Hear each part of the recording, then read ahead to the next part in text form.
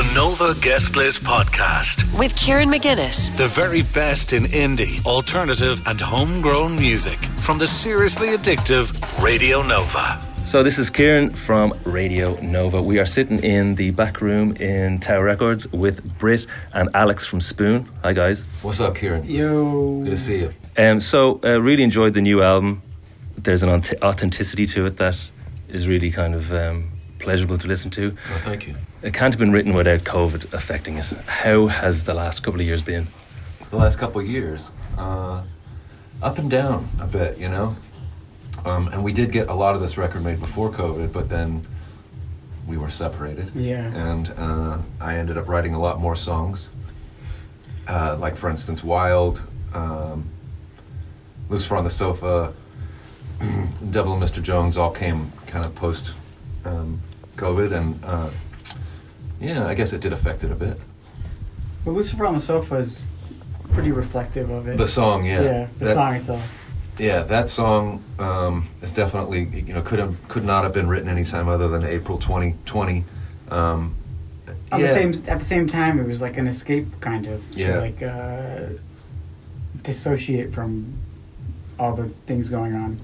And I didn't really have any intention to like cover it as a journalist or anything, or to be timely. But that song just kind of came out, and I guess it was based on reality. But then, most of this record is, I feel like it's a good time. It's something to get away from the mood of COVID more than anything. Yeah. I saw in a press release or something, but you connected with classic rock, the parts that weren't Eric Clapton. Right. Which is a great quote. I heard a lot of that.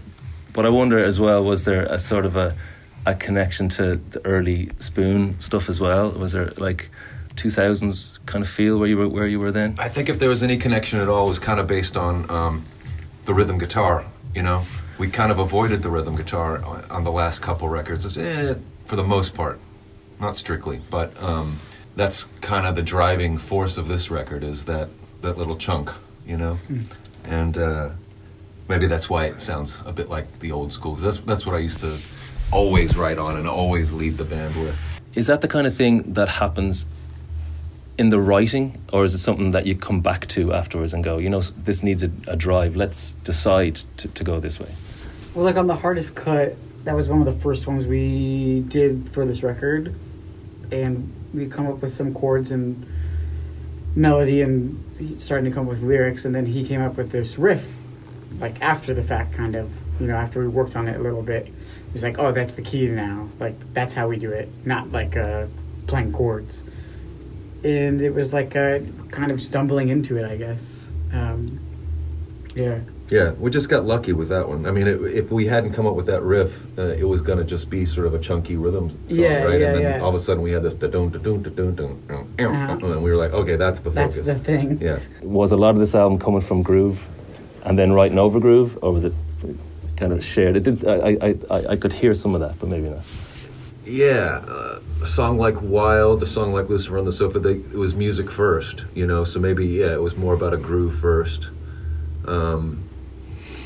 I often start with, I'll have like lyrics written over here, and I'll just have tons of them, and then I'll start working on some music over here, and then I'll see what will fit in there, Or, you just do syllables, that kind of thing, and then it just kind of comes from, whatever. Do you want to do yours? Yeah, I'm going to go for it. Like I said, I've never done an interview before, so this is kind of... You're doing great.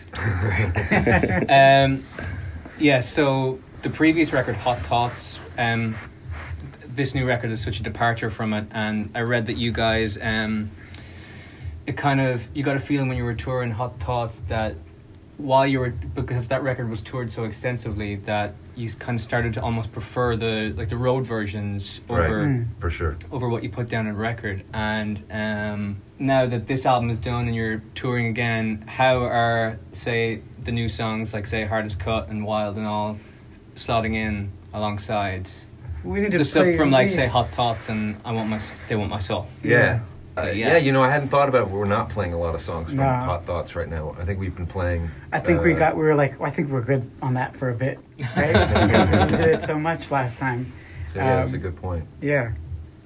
We And we haven't played all the songs at shows yet that we want to off the new album songs. Because the times we toured was September and October. It was before the record came out, so we were playing a few songs, like sprinkling it in slowly. Didn't want to play the whole shebang yet, but we did sort of develop. Hardest Cut kind of came last night. Yeah, we kind of the acoustic version. You know, like you don't hear that song and think, God, I want to hear an acoustic version of that song. But last night it kind of took on this thing.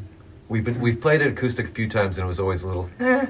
We've got to play an acoustic version because this is the single. But last night Alex was somehow channeling an old blues man, and it really came alive. It had this thing. It sounded had a grit good to it.